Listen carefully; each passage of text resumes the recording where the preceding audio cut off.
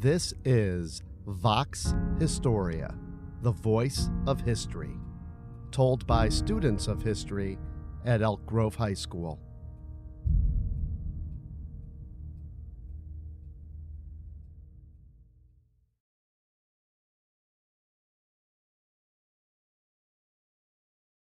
This episode was written and produced by Sabrina A.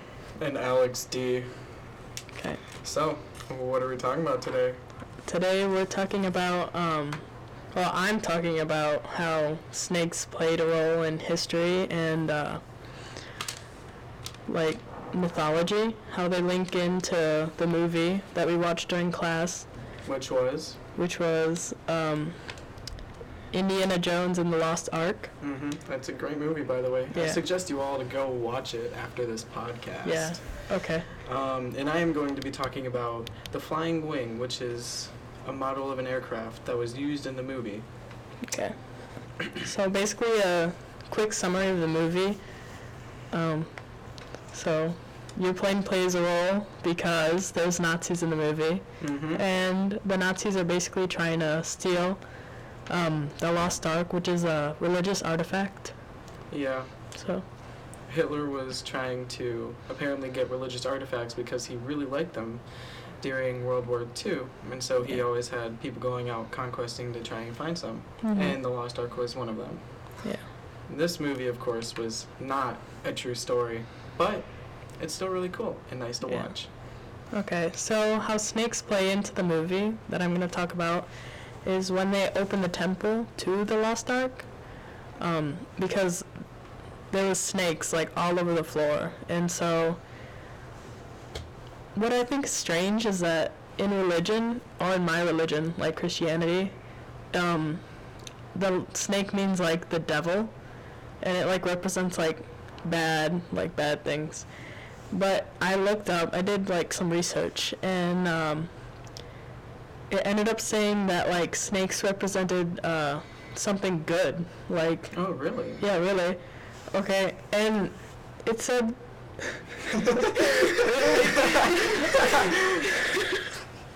No, but they said like snakes symbolize like reproduction, and like, of course, what's similar between the two is immortality. They still symbolize immortality, but a bunch of other religions, like some religions in like Africa and everything, they actually see it as a good symbol, which I find strange because like I was always raised as like thinking the snake represents like demons and the devil, and like with Adam and Eve.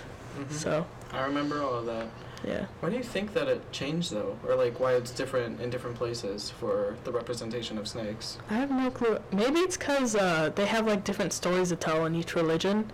Maybe the snake symbolizes, like, something else other than, like, the devil, like, speaking to them. I don't know why. Of course, there was also, like, things they said where it, like, symbolizes something good because, like, it symbolizes reproduction and, like, health because they shed skin. But that's it. That's pretty neato, if I don't say so myself.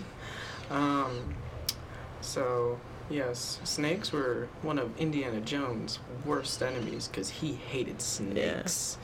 When they fell into the pyramid, it was really funny when he just saw a whole moving ground of just black, tarry-looking things, and they were just like, oh, they're snakes. Yeah, especially when he hopped in that plane. There was like a snake too. Oh yeah, at the start of the movie. Yeah.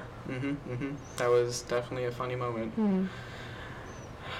After the snake scene, once they, spoiler warning, when they escape the little tomb where they had the Lost Ark, they were going to a plane, which was going to be in the movie and carrying the Lost Ark, and so they had a fight on the plane, which really brought my interest because I'm in aerospace engineering for a class, and planes are definitely something that really intrigue me since, like, how do we get these giant moving 3-ton, even more than that actually, vehicles moving in the sky? It's just a really big wonder. And so I really looked at the Flying Wing, which was the plane that Indy and the big buff German guy fought against on top of and next to. Yeah, they seem really powerful too, because they like, I guess the motors because they ended up, like, spoiler alert, like, chopping him. Yeah. Yeah. So. Yeah. And the flying wing, I say it's a plane, but it's really not. It's actually a type of plane, or a version. It's one where it's very flat. If you know, like, the stealth bomber, or the B-2 Spirit. So it's, like, used more as, like, a combat plane instead of... Yeah, mostly. It's more like how I said before, stealth, and they're very flat. The whole back of it, the tail, the elevator, all those parts of the plane are all really flat and condensed together in a very thin The wings have, like, different structure, right? Mm-hmm. Yeah, because I saw that in the movie. Yeah. Depending on what it is, it could be up, down, but it's usually supposed to be just a really flat. Unlike commercial planes that carry people, those have big, bulky bodies, circular round. The plane is like so it's meant to be like smushed version, more aerodynamic. Mm-hmm. Yeah. Yeah. They could span of a very different lengths and widths. Like the width of the whole wing the wings together could be up to 170 feet, and others are 50. Dang. It could really depend on size, but they were mostly an invention and an idea around the starting and the end of World War II by the Nazis, which were trying to be used against us, the Americans. Mm-hmm. So it's definitely a point in history that started becoming a thing. And yes, it does still go to today. Yeah. As I said, with so they still make them? Yeah, well, types of them. Yeah. And there's some that are supposed to be going till 2022, like whole different new inventions. But the B-2 Spirit is definitely one that most people usually think and know of. What do you think they could, like, do to, like, improve it later on in the years? Honestly, I think that really just depends on what technology we have in the future. Because as we grow, we need different technologies to make things better. Like, it really depends, because planes, depending on what you want them to do, to fly, to do tricks in the air, or to bomb cities, or to be, attack planes and more, it all depends on those factors of what you want it to be. Because some could be, like, let's say, for a stealth plane, like the B-2 bomber, again, it would have to be a lot more, well, the black definitely brings, so, like, at night, it could go and be able to not be seen, go really like quick. Camouflage. Yeah, like that. So, honestly, I don't really know, but I do know that as we go further into technology and our findings, there will definitely be something to make things better. And because humans are greedy, so... Yeah. What was your favorite part in the movie anyways? I don't really know. I liked how, in the part of the movie, they ended up, like, there was a mix-up in, like, where everybody was, and, like, she got into the basket, and then she still got taken. But, I liked the mix-up, and I don't know how they ended up, like, taking her, because, like, we obviously saw her going to the van. I don't know how they ended up, like, kidnapping her and keeping her alive still after that explosion. Movie magic.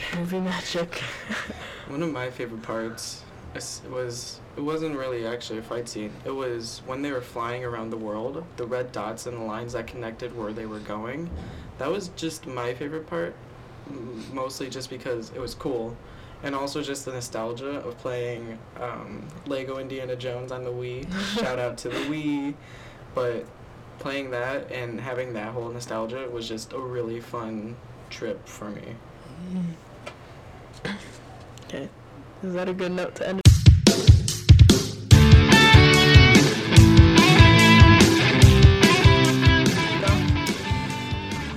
I think it is. Okay. That's okay. Okay, well, I found my information, the official way I'm supposed to say it is, my information in this podcast was found from mythology.net and mythencyclopedia.com. My information for all my info came from indianajones.fandom.com as well as militaryfactory.com. Thank you. Militaryfactory.com. Thank you. The music and sound used in this podcast is royalty-free and was licensed through audiobooks.com in conjunction with Bell Book and Camera Productions. Vox Historia is a project in our world history class at Elk Grove High School. The views expressed here do not necessarily reflect the views of teachers or administrators at Elk Grove High School or District 214. More information about Vox Historia can be found at voxhistoria.org. Thanks for listening. Thank you and goodbye.